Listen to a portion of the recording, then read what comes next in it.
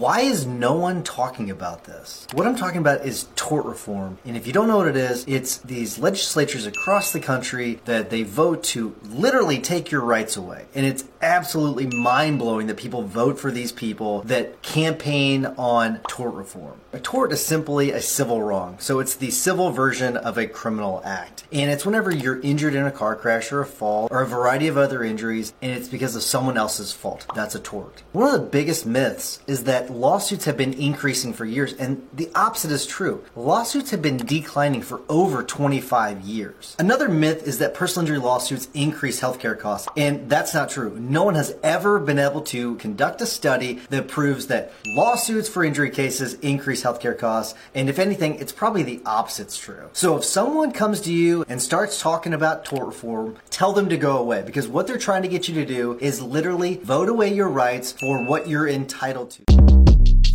Shortcast Club.